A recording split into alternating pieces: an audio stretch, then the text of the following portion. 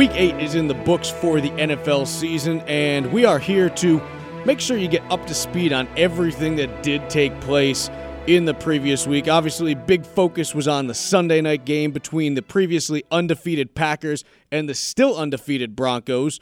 And to start with our Week 8 recap, I am going to bring in my co-host here, Mark Schofield, as always, alongside me.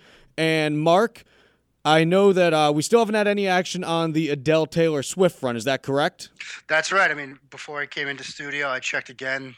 No action there on our little bet here. But, I'm telling you, Adele's going to come through for me. You're going to be sending some Adele here pretty soon. Yeah, for those of you unaware, Mark and I have placed a little wager here. And what that wager is if Taylor Swift favorites any of my tweets at any point ever, Mark has to sing Shake It Off in order to open up our next podcast.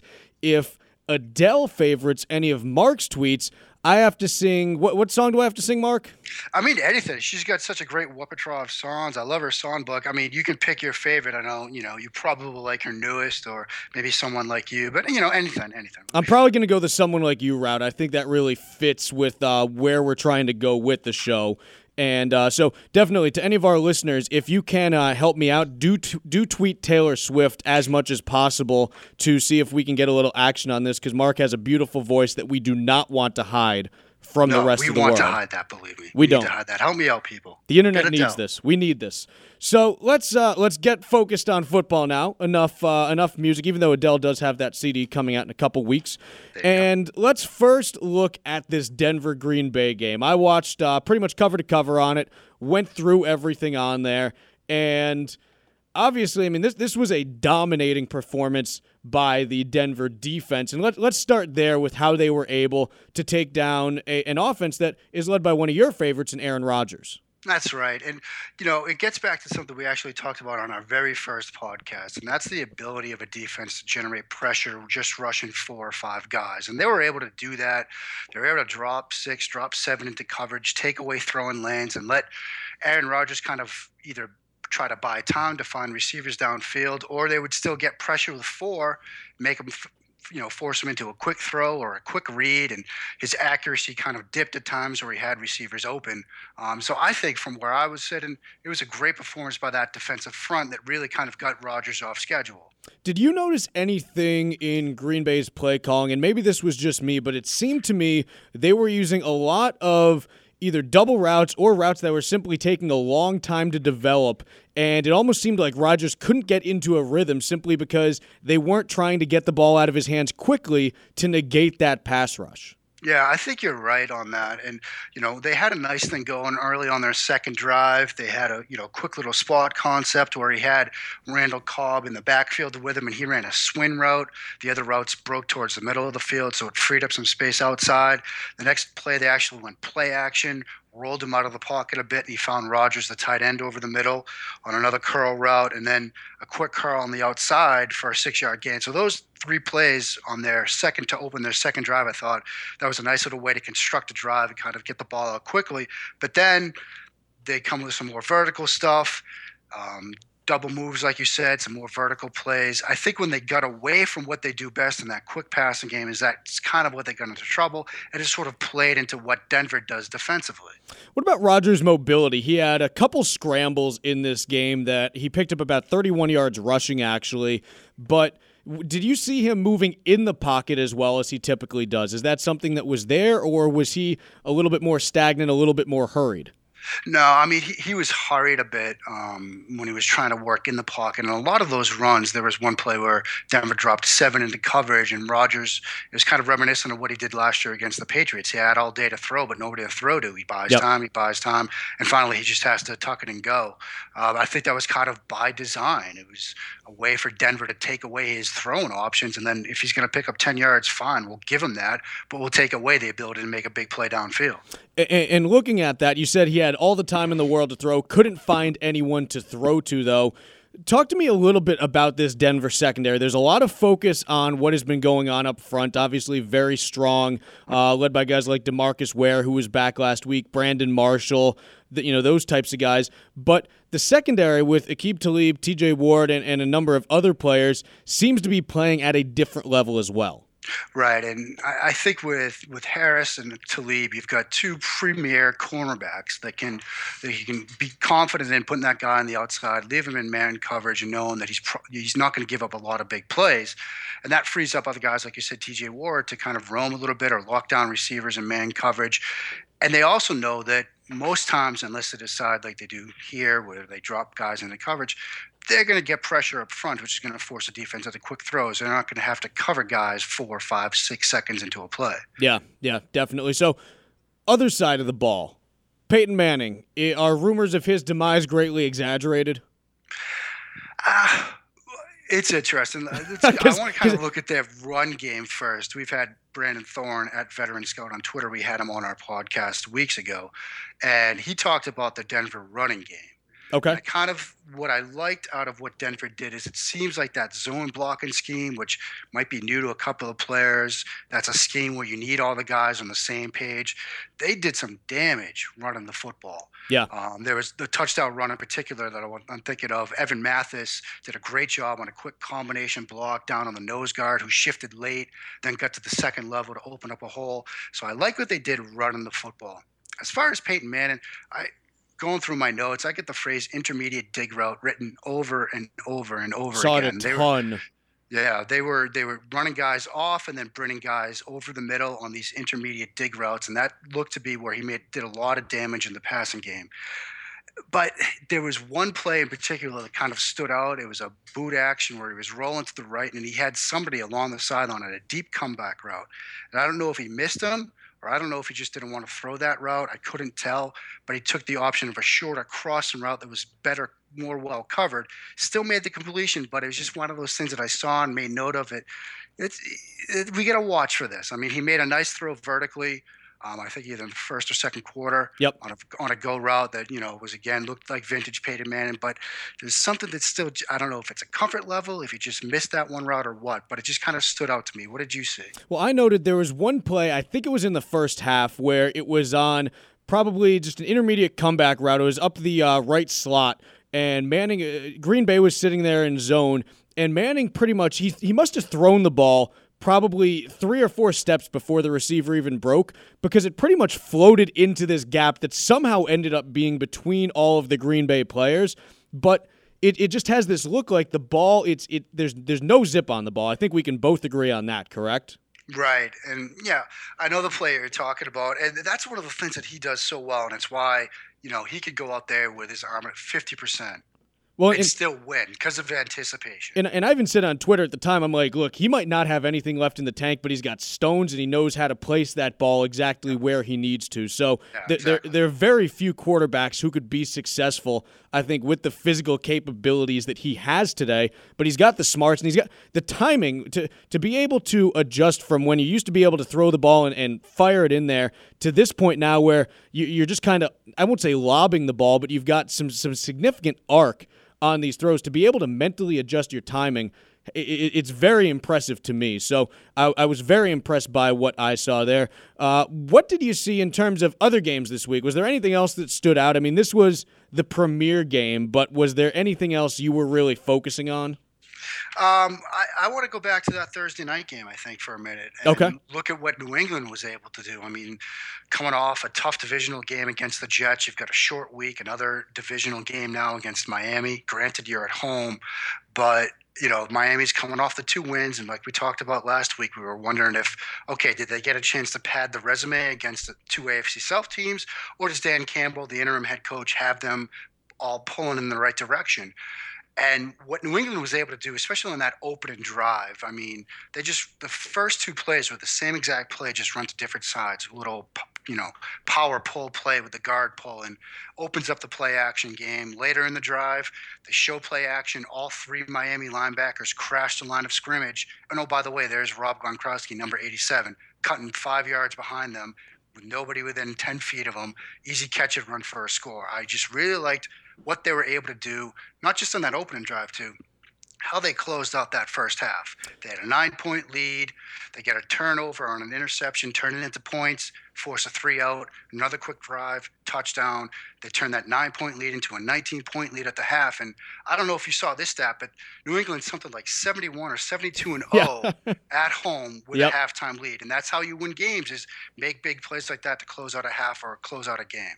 The other thing that was apparent to me was the Patriots were without Dion Lewis for a week against the Jets, and having him back in the lineup, it just makes it that much more difficult to cover all of the options that New England has at this point, because in the passing game, and much was made of the spin move that he put on, I believe, was it Koamisi in the... yes, that's right. Yep. And just, the footwork that he has, the quickness that he has, gives them a dimension that you can talk about the Patriots' slot receivers as being quick, but I think Lewis has just the agility and the footwork to get in and out of breaks so quickly, and beyond that, he just, once he gets the ball, it's not even yards after contact. It's just he makes guys miss completely. Yeah, and matchup problems, that's a phrase that we can use and we've used in the past to talk about what New England does on offense. And we're seeing now with this group, with Lewis, with Gronkowski, with Chandler when they bring him in, it's not the same as that trio when they had Danny Woodhead, Gronkowski, and Aaron Hernandez, but it's similar in that you've got some dynamic tight ends and a quick little shifty back that can cause problems both running the football and outside in the quick passing and screen game. It's reminiscent of what they were able to do with those teams. Yeah, it really is when you look at it. So we're going to move now to, we've talked about some good performances in the last week, but now we come to that segment where we detail our great performance of the week. As always, it is the Harry Stamper All-Go Offensive Play of the Week. Mark, I believe this is your calling card. It is my calling card, and as always, it's brought to you fine folks for the ITP podcast by the great people over at NASA. Listen, if you can't get the Harry Stamper no taxes ever deal, just imagine that all your tax dollars are coming to the good folks at NASA, and they'll take care of you. You'll feel better about it in the morning. They really worked hard to get that tagline in there, didn't they? Yeah, I mean, that's new copy. You haven't heard it before. A little rough around the edges. We'll have to work on that a bit with their advertising folks. But this gives us a chance, Chuck, to talk about your first place Houston Texans. My first place, well, they're everyone's first place Houston Texans, because I can tell you, if I'm looking at the standings here, I don't want to be associated with a team that is sitting there at the proud record of 3-5 and in first place in the AFC South, but somehow has our play of the week. They do have our play of the week, and it was a big play for them. They matched up against Tennessee at home, and it was a 10-6 game, some point in the third quarter, I believe, when they used a little bit of the Mills concept, which if you've read the Inside the Pylon Glossary, you might have seen this. This is a play that's a combination route with a post route deep and an intermediate dig route. It came to be known as the Mills concept when Steve Spurrier was running this for a wide receiver named Ernie Mills, and he was scoring touchdown after touchdown on this design. But what it does, especially against single high coverage as the Titans run here, it puts pressure on that free safety because he's got the deep route, the post route, and he's got that intermediate dig route in front of him. Typically, you'd see the free safety stay deep on that post route, and the Texans here also use a shorter dig route from the other side of the field from DeAndre Hopkins to occupy the linebackers. So you'd expect free safety stays deep, linebackers flow forward on that shorter dig route from Hopkins, and it opens up the middle of the field on, again, that intermediate dig route. But Denoris Searcy, who's playing free safety on this snap, he plays it wrong 2 or 3 different ways. First, he rolls up towards Hopkins on his short dig route, and then seeing that that's covered and it's going to be a shorter route, he breaks on the underneath dig route by Keith Mumphrey and literally runs right by Nate Washington. I mean, he could reach out and touch him as he runs by him. Washington breaks on the post. Hoyer drops the throw in perfectly. Touchdown. 10-6 game becomes 17-6, and Houston's able to go on for the win. This type of execution, and you mentioned that obviously there was a significant breakdown on defense, but it certainly still did require good execution by the Texans offense here. What did you see from them? Is this something that is typical to them? Is this an outlier here? What did you see from them on offense? Well, what I think what it is more so than anything is this Mills concept, this post dig route. It's an early installation in any offense. I mean, this is something that I ran in high school. It's something that we installed first day of training camp in college. It's one of those like base core passing plays that every team has. So it's one of those things that you've been running it since day one of camp. You know what to look for. You know what your cues are as a quarterback. You know where your route structure is as a receiver. So there's a familiarity with it that allows you to execute it that much better than perhaps some of your other plays in the playbook. And look, obviously Brian Hoyer has been a guy, and the Texans QB situation has been a little bit of, to say the least, a little bit of a mess over the course of the year. Is Brian Hoyer still a guy who can at least show up and be a capable NFL starting quarterback, or is he best suited for a backup role at this point? I mean, I think he's kind of the guy that you can look to be your like first guy off the bench, very capable backup type spot starter that can get you a couple of wins off the bench, either due to injury or poor performance. I don't know if he's the guy that you kind of want to build a team around. I mean, I don't know. Bill O'Brien down there in Houston, do we hear Christian Hackenberg's music? I mean, is that a direction they go? Obviously, that's a player, Christian Hackenberg, that it has really fallen off draft boards. I mean, a lot of people now wonder if he was even draftable. But his best tape was his freshman year with Bill O'Brien. Is there a reunion in the future? I don't know. When you look at Hackenberg, and just briefly, I know we do have a guest who's going to be coming on in just a minute here. When you look at Hackenberg, and look, you know the quarterback position far better than I do, and maybe I just read too much into the body language type stuff, but it almost seems like he's not interested in the game.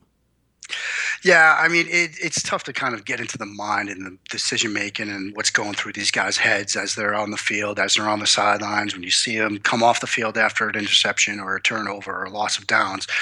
But, I mean, there's got to be a frustration level. I mean, for Christian Hackenberg. I mean, comes in, highly regarded prospect, looks great his freshman year. Then there's the coaching change, and it just hasn't clicked for him in James Franklin's system. And now, you know, he's not immune to reading what's out there. I'm sure he's on Twitter. He's reading stuff that's said about him. And you've got people saying that he's probably not even draftable or he's a day 3 guy. Yeah. So it's got to come. It's got to hurt you a little bit, don't you think? Well, it does. I mean, look, it's got to be difficult to be in that situation here, and clearly the guy has all the physical talent in the world. It's just a matter of putting it together on a regular basis there. So we are going to move over to our first guest of the day, and we are joined by Mike Backherms, who we recently started publishing some of his data on the InsideThePylon.com website, and wanted to invite Mike on our podcast just to really give our readers and listeners a background of what this data measures. And so without further ado, I do introduce Mike Backherms. And Mike, thanks for coming on with us today. Hey, thanks guys for having me. Absolutely. And Mike, there's a lot of data that's out there that people are trying to measure in terms of, look, how good is an offense really? What's the best way to measure that? Can you give us a little bit of a background on what your data seeks to measure and just some of the basic concepts for how it works? Okay. Pretty much my OSR stats, offense success rates, are, in a nutshell, meant to track how efficient a team is at moving the ball on offense, kind of without tracking turnovers or explosive plays yet. It's, I guess, kind of similar to Football Outsiders DVOA, but with slight tweaks on how the efficiency are rated on a down-by-down basis. So effectively, success rate or success on any given play is gaining 50% of the yards you need on first down, 50% of the yards you need remaining on second down, and then actually converting the down on third or fourth down. So just to make sure that I'm understanding that correctly, so you're saying 1st and 10, obviously, goals to pick up 5 yards. That kind of keeps you moving in the right direction. But let's say you end up only getting 2 and you're now on 2nd and 8. You're still looking to pick up 4 yards. That's that 50% of what's left, correct? Correct. So pretty much you want second down is kind of a pivotal down in the stats because that's kind of getting you back on track in case you have a negative play. So if you do have a negative play, say an incompletion, or you only gain 2 yards, your goal is to then set up third down to be as makeable a down as possible. So if you gain 4 yards on 2nd and 8, you'd be effectively setting up a standard down on third down, which would be 3rd and 4 or less.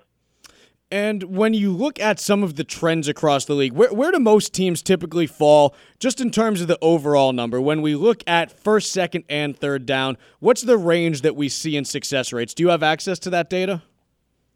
I do.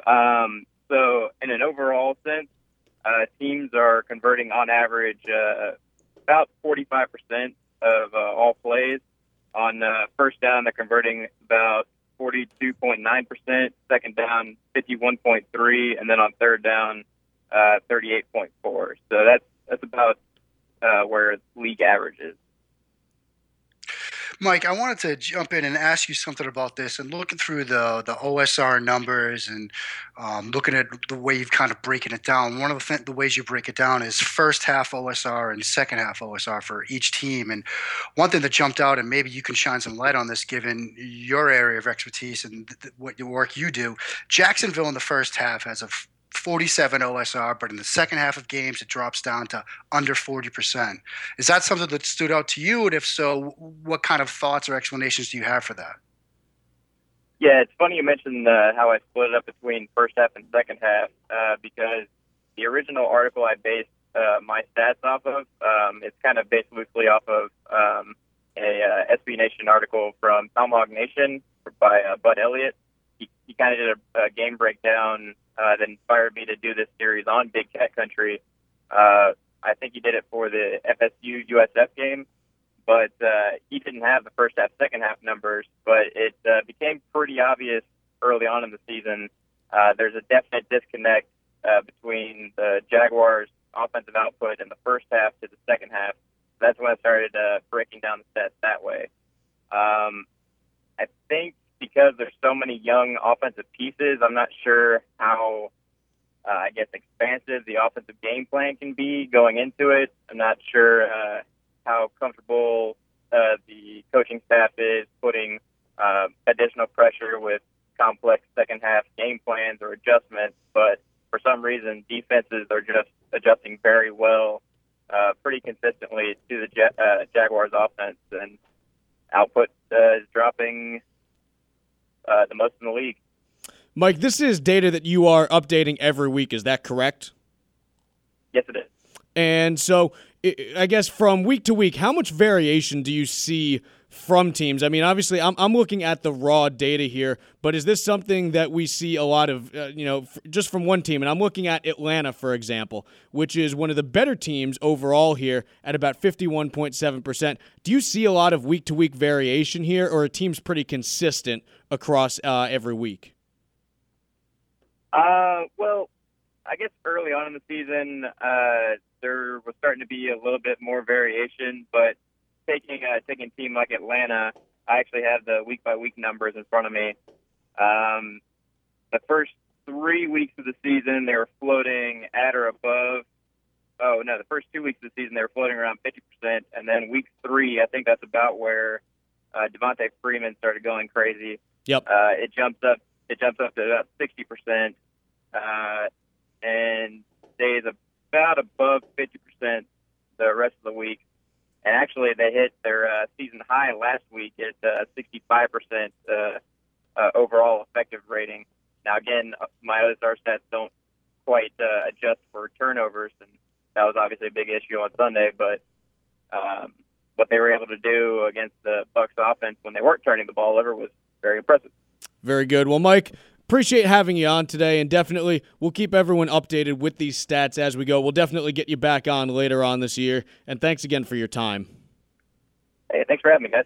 No problem. That's Mike Backherms. You can follow him on Twitter at Mike_Backherms. We also do have all of Mike's OSR and DSR data up on InsideThePylon.com, so you can check that out there as well.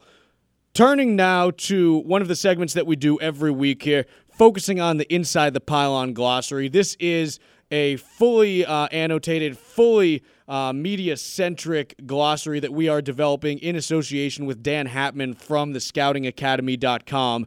And Mark, talking today about a concept that you hear sometimes on broadcast, and I think a lot of people aren't really familiar with what it is, and that is the concept of the mesh point. Right. And, it's something that we're seeing a lot more now than we were, say, 5, 10 years ago, especially with the run pass option, the read option schemes that teams are using. It's something that you'll see Saturday afternoons. You'll see a ton of it. You'll see it Friday nights.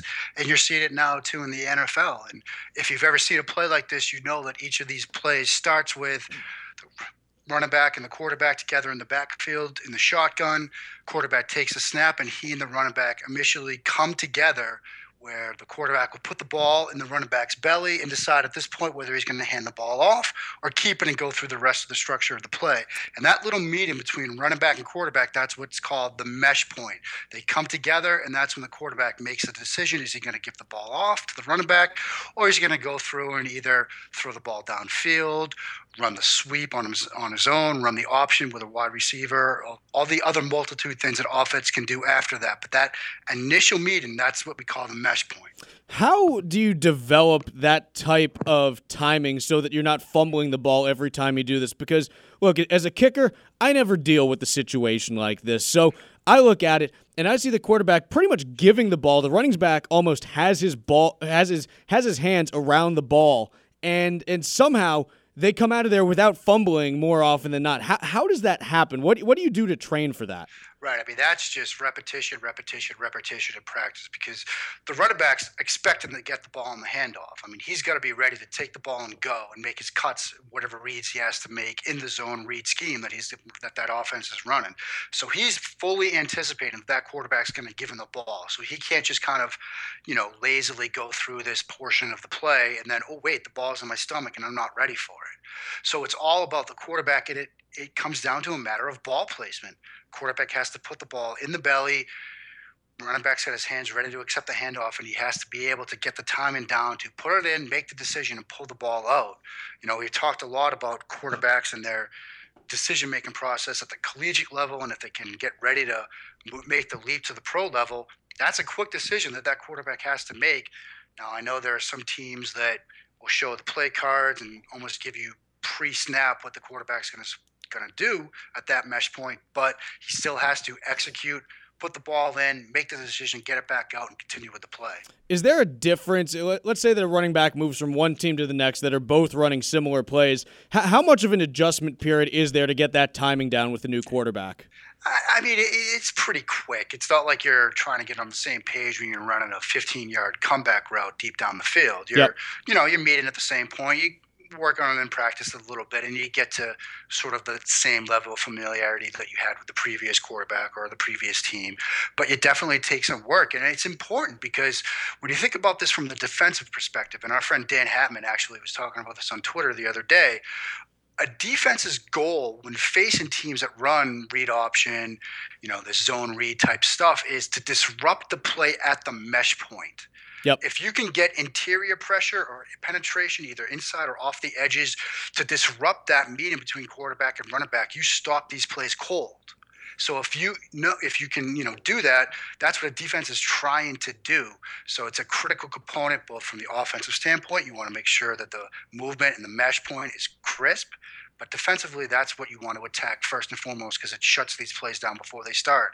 And I was doing some film work last night on Dak Prescott, the Mississippi State quarterback. Yep. I actually saw a play where Texas A&M shut one of these plays down in the backfield where they literally sacked Prescott at the mesh point.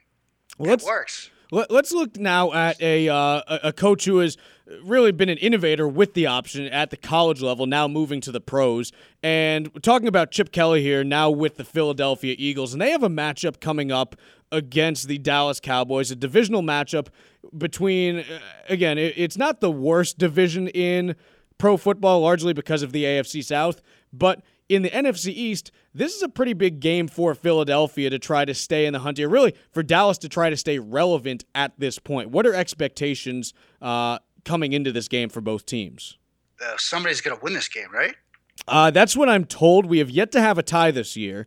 Ties could happen. You could have a tie. I don't know. I mean, I watched a couple games from Philly, and this seems to be an offense that is out of rhythm, which is unusual for a Chip Kelly offense, because I was up at Dartmouth back when he was still at UNH, and we were playing against those teams back when they were number 1, number 2 ranked teams in FCS at that point.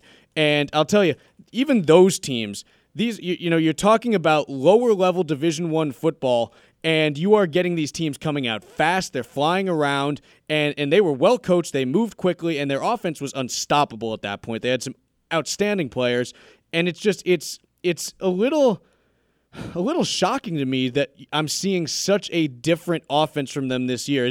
What is going on? Can you make sense of that for me? I can't really make sense of it. I mean, I've watched a ton of what Philly has done this year from an offensive standpoint, and I can't figure it out. I mean, sometimes it's a matter of giving up pressure. Again, getting back to what we were talking about with the mesh point. One of the ways to slow down these types of offenses is if you can get interior pressure to disrupt the zone blocking schemes on running plays. If you can get interior pressure to get the quarterback kind of having to accelerate his mental clock when you go run pass option. He's looking to throw the ball now instead of having a few seconds to throw. He's got to get it out quicker. And I think that's kind of where it starts. And it kind of gets us back to what we were talking about at the beginning of the show with Denver and what they've been able to do as the season's gone along. They're getting on more of a page up front in that zone blocking scheme that they're using. And when you get on the same page up front, they've moved personnel around. They just lost John Peters last week to a knee injury. They had to bring in a backup who gave up a big sack to Jared Allen late in that game against Carolina. So I think it's a problem with getting everybody on the same page up front, and it all kind of feeds off of that. What about for the Dallas Cowboys on the other side of the ball? This is a team that when Tony Romo and Des Bryant got hurt, it was, look, let's try to weather the storm here. They picked up a couple early wins against the Giants and Eagles. Since then, 5 straight losses against improved competition. Yeah, I mean, things look tough down in Dallas right now. I mean, from an offensive standpoint, they went with Brandon Whedon for a couple of games. That didn't pan out. They made the move for Matt Castle. That hasn't panned out. I mean, what do? Do you go now Kellen Moore? Do you bring him in? I mean, they just haven't been able to generate any offense without Tony Romo. Yeah, it's been very difficult for them there. And so I think, the big thing is, and look, they've gone through a couple quarterbacks here. I guess from a personal perspective, I almost expected a little more from their defense, and we can talk about whether or not Greg Hardy's a good person, and that'll take about 1 second because obviously he's not. But I think as a football player, you expected to see a little bit more from that defense where it's a team that is averaging, they're giving up around 25 points a game right now, and that's been a problem for them as well. Right, and some of that kind of can stem a little bit off the flaws offensively. I mean, when you get a defense that sometimes has to face a shorter field, or you get turnovers on the offensive side of the football, it puts a defense in a bad position. But yeah, I mean, you did expect more from that defense. Obviously, Hardy has come back. It's, again, like you said, I'm not going to dwell too much time on whether he should be on the field or not, what kind of person he is, because again, that's, we all know, and I think we're all on the same page there, but he's, helped them a little bit in terms of pass rush, but it's not the pass rush that we expected, especially when they drafted a guy like, Randy Gregory, who was definitely a first-round talent who fell with some problems with marijuana use at the combine. There were concerns there, but you've got what looked to be 2 bookend upper-level defensive ends and just not getting it done on the defensive side of the ball. Yeah, it's been a major problem for them as well. And it's going to be, again, this is an Eagles offense that hasn't really shown a lot, so you'd like to see them step up here and be a little bit more efficient on defense. Yeah, I mean, well, they're coming off a bye week now, and, as we saw with Denver, they get to, kind of get things moving, get everybody on the same page coming off their bye week. Philly's got their bye week now where they, could put some more things in, kind of work the kinks out a little bit on both sides of the football, offensively and defensively. I think Philly's probably best suited to go down to Dallas, win that game, and possibly, keep pace with the Giants and Washington in that NFC East. What about the other premier matchup, at least from my perspective, that is coming up this weekend, and that is Green Bay at Carolina? You have a Carolina Panthers team that is playing probably some of the best football that we've ever seen from that franchise at this point. And, it's a team that's 7-0, Green Bay 6-1. We had talked about, who's going to come out on top in the NFC. This is a big one in terms of its overall implications for playoff seeding. It is, and I think we need to take a moment here and kind of talk about what Cam Newton's done this year. Have you been impressed by him? Very impressed by him. If you think about how this team looked on paper coming into the season, you had Kelvin Benjamin, who looked to be an emerging talent at the wide receiver position. They drafted Devin Funchess, who's a big body kind of tight end wide receiver hybrid out of Michigan. They looked to be putting some weapons in place around a team that was kind of built around Cam Newton. They made a little run in the playoffs last year. They beat Arizona. Obviously, Arizona was hampered with the quarterback position in that game. But then you lose Benjamin at the beginning of the season. Funchess hasn't quite panned out. He's got basically Greg Olsen, Jonathan Stewart, and Ted Ginn as his major offensive weapons, and yet they're 7-0.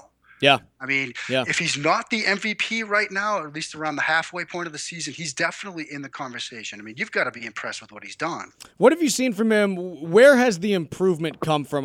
Just because is it just his decision making? Is it the physical traits? Where are you seeing the biggest jump for him? Right. I mean, he's definitely an elite athlete in terms of play speed, play strength, pure athletic ability. But I think what we're seeing from him is improvement in terms of his patience and poise in the pocket. In studying him in years past, it's been, he's quick and he's working through reads fast and fast and fast. Here, he's kind of slowed things down a bit. He's reading the field better. He's getting the ball out, especially to Olsen, who's made some big plays for Carolina this season. And I think what you're starting to see from Cam Newton is just a deeper understanding of the professional game. And, as they're opening up the playbook a little bit, he gives them a lot of options now from an offensive standpoint. Other side of the ball, how does Aaron Rodgers deal with the athletic linebackers of this Carolina defense? Right, and it's similar to the matchup that they faced this past week with a fast defensive front. And let's not sleep on that Carolina secondary. I mean, Josh Norman looks to be an incredible young talent outside of cornerback. They've got Tillman, a veteran player out there as well. I think what you're going to have to see from Green Bay in this game is try to establish the run a little bit, then build play action off of that. Try to get the linebackers moving around a bit. Try to use their aggression and speed against them a bit. Get guys flowing one way, coming back the other. Use some misdirection and try to attack the Carolina defense that way. I mean, this is a defense that they look to be in control of that game against Indianapolis on Monday night, but let Indianapolis back in the game.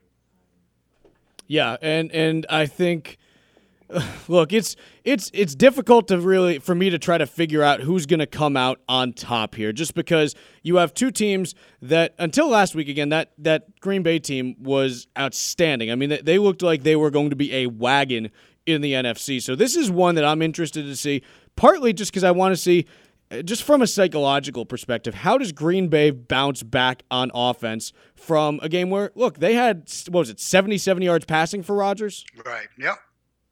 Yeah, so I'm curious exactly how they try to bounce back there. I think it's it's going to be a challenge for them, and you want to see a little bit of resilience from that team. You want to see that they're able to take that hit and get back to where they need to be. Because again, this is make or break is such a dumb term to use, but for playoff seeding, this is important. That's an important game, I mean, for Green Bay to come back, bounce back with a win.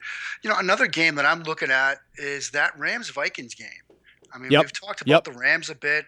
We've talked about the Vikings a bit. I mean, these look to be two young teams that, maybe they're not Super Bowl contenders. Maybe they're not contenders for the NFC title this year. But they both look like they're ready to make the leap. And, that's a nice little matchup. Two young defenses. We've talked about what St. Louis is doing on the defensive side of the ball. But you also have to like this young Minnesota Vikings defense. They've got two young linebackers, Anthony Barr, Eric Kendricks. They've got Everson Griffin, the veteran defensive end. Brian Philpack on Inside the Pylon has a great article breaking down him as a pass rusher. That's another game where, again, not the elite cream of the crop in the NFC, but two teams with winning records trying to get ready and position themselves for playoff runs. Now, a lot of people have been down on Teddy Bridgewater over the last couple weeks. I personally look at him. I still like what I see from him. I like the accuracy he displays. I think that, and I've mentioned over the course of this season, both here and on Twitter, that I still don't think that he has a ton of weapons on offense. Obviously, Peterson and Diggs, but there isn't a lot of depth there.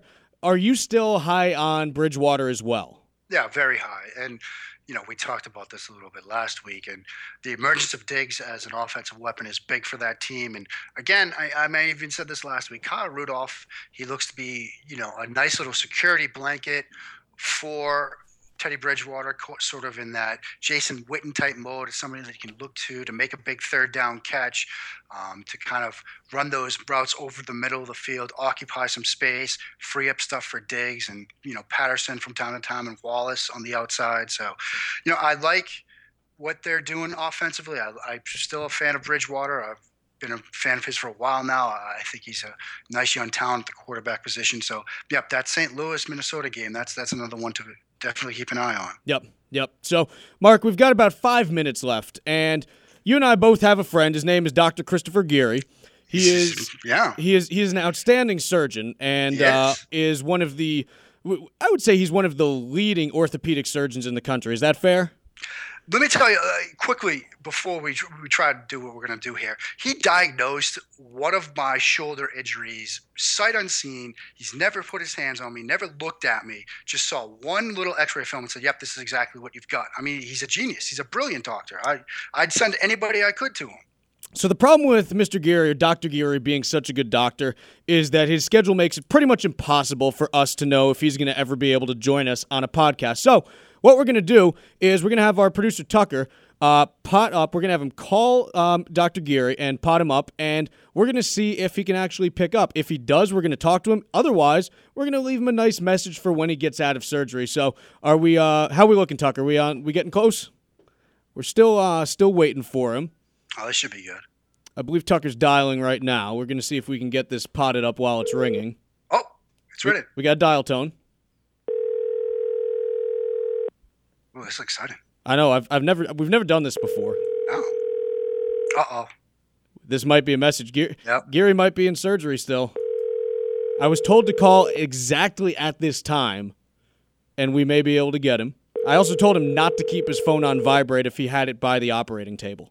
No, you don't want to do that. No, you don't need that. Your call has been forwarded to an automated voice messaging system. Mark, we're going to leave a message. At the tone, please record your message. When you've finished recording, you may hang up or press 1 for more options. Dr. Geary, this is Chuck Zodda from InsideThePylon.com. Apparently you are too busy saving lives and making people walk again to want to come on our podcast with us. So in any case, we will try you again at the same time next week, where hopefully we'll be able to have you on. I know that Mark has some words for you as well. Dr. Geary, I hope you're doing well. Hope today's surgery goes well, and we'll talk to you soon, buddy. And that should be all we need there. And Dr. Geary will be getting that shortly. I anticipate having a nice note from him sometime later on today. Mark, we are out of time for the day, though, so we are going to have to unfortunately say goodbye once again. That's a shame, but that was exciting. I like that. Little live radio, man. There's nothing like it. It was good. We're going to try to we're definitely going to try to make that a regular segment.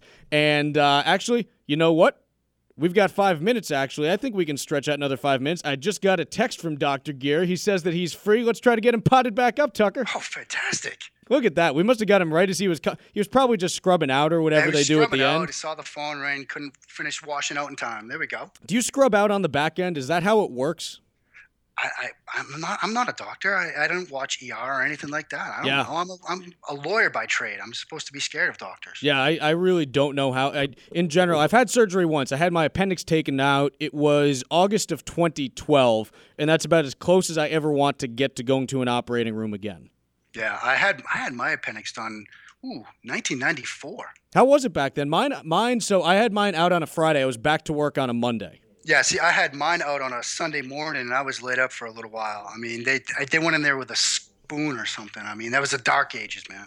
Yeah, they might not have even had spoons back at that point. So I don't think they had anesthesia either. No, they really didn't. So we are fortunately joined now by Dr. Christopher Geary, who is coming to us probably. Doctor, where are you right now, Chris? Walking in my car. Not bad. Everything go well today? Oh yeah, I'm sure he'll do fine. Very good. So he'll walk. So let's talk a little bit about some of the injuries that we saw over the last weekend. A couple big ones. Which stood out to you as kind of right on the tape? What were you able to see from kind of some of the big injuries this weekend? Well, it was definitely a bad week to be an MCL in the National Football League. That was kind of an unusual cluster of injuries in terms of like Reggie Bush and Le'Veon Bell. And then, according to reports, they've got season-ending MCL injuries, which you don't normally MCLs are more of like, all right, we're going to let it heal. They don't usually require surgery, or they don't normally end your season. But I think, there are certain patterns of injury with the MCL and concomitant injuries that can mitigate against you coming back in the same season. It sounded like with Bell, I think they said it was an MCL plus other damage. They didn't specify what it was, so that may have been his articular cartilage, it may have been his meniscus. Might have been enough that they said, look, we got to address this surgically and you're done for the year. With Bush, it sounded like it might have just been his MCL, and there are some MCL injuries where you do want to actually fix it surgically and where it won't actually heal on its own, which it normally would do, depending on where it's torn and how it's torn. Sometimes you actually have to fix that. So those are the big ones that stood out to me as being significant and a little unusual from what you normally see, the usual like ACL, Achilles, that kind of stuff. What about, Steve Smith also, you mentioned Achilles there, Steve Smith going down with an Achilles injury. At his age, is that something that he'll be able to, obviously he's done for the season, but coming back potentially for another year, what type of results can he expect at that age? Yeah, he's a tough guy, obviously. It's a pretty reliable surgery. It's a bit of a long rehab. He may lose a little bit of explosion in that leg. He's old enough and is a good enough technical wide receiver that I think he's a guy that I think might be able to come back from that. Even if he loses half a step, he's still good at fighting for the ball. That I don't necessarily know that's going to affect him. He might be a little bit slower. If you find him in the 40, maybe he's a little slower. He might not have quite the same explosion off the ball, but he's such a physical guy in terms of a wide receiver that he's someone that he's not just a pure speed burner where you might, that's really going to, that might impact him to even lose that half step. He's so good at fighting for the ball and being physical that might actually be something he can come back from. And Chris, you're working on a lot of these types of injuries in your day job every day. What types of advances are you seeing in terms of, it used to be, I remember when I was a kid, I had a friend who did an ACL back then, and this was probably like 92, 93, and I remember it was like 18 to 24 months for him to get back to normal then. That time has come down significantly today. How much further, how much faster can we get those recovery times as techniques continue to improve? It's certainly been impressive, even since I started residency in 2000, just in terms of the rehab and some of the technical advances. A lot of the advances you're seeing now are more, it really has to do more with the rehab as opposed to the actual technical surgery. The techniques are evolving and guys are coming up with variations on a theme, but I think to a degree within the confines of orthopedic surgery, we're kind of getting to like the limits of what we can do in terms of improving the actual surgery. Most of the real improvements you're seeing at this point are in rehab, and it used to be the 18 to 24 month thing was like, all right, we're going to do your surgery, then we're going to put you in a cast for 6 weeks, and then you're going to have this like stiff leg that it's going to take you 6 months to even regain your motion, much less your strength. These days, it's, we start moving them right away. The physical therapy starts right away. And one of the bigger advances that come out in the last couple of years has been kind of patient-specific physical therapy, where it's not just based strictly on time. It's more like, all right, when do you meet these certain milestones in terms of recovery? When can you do a one-legged hop? When can you do like a three-point shuttle in a certain fashion? You see someone like in a different sport, Marcus Stroman this year came back from his ACL in I think like 5 months, and he's a pitcher, which is obviously different from playing in the NFL, but that just speaks to the fact that, if you actually tailor your rehab, as opposed to saying, well, you can't do this until 3 months, and then you can't do this until 6 months, like someone might be ready for it at 5 months, or someone might not be ready for it at 8 months. So I think that's where we're seeing a lot of the real, cutting-edge advances in terms of the rehab. Outstanding. Well, Chris, we'll let you get on with your day now and get back to saving people's lives, and we will continue talking about football here, all right? All right, guys. Thanks a lot. All right, Dr. Christopher Geary. You can follow him on Twitter at Chris Geary Ortho, and really one of the best resources there. And I'm glad we were able to get him on, and he's going to have that nice present for him on his voicemail, Mark, isn't he? Yeah, that's a nice little treat for him. He'll probably be sitting in his car right now. He's like, oh, wait, I got a message. And then it's us, so he'll be thrilled to listen to that. So we are going to head out now. You can, as always, follow us on Twitter at IT Pylon, like us at Facebook, or like us on Facebook at facebook.com/InsideThePylon. And as always, visit us at InsideThePylon.com. Until next week, this is the ITP Podcast, signing off.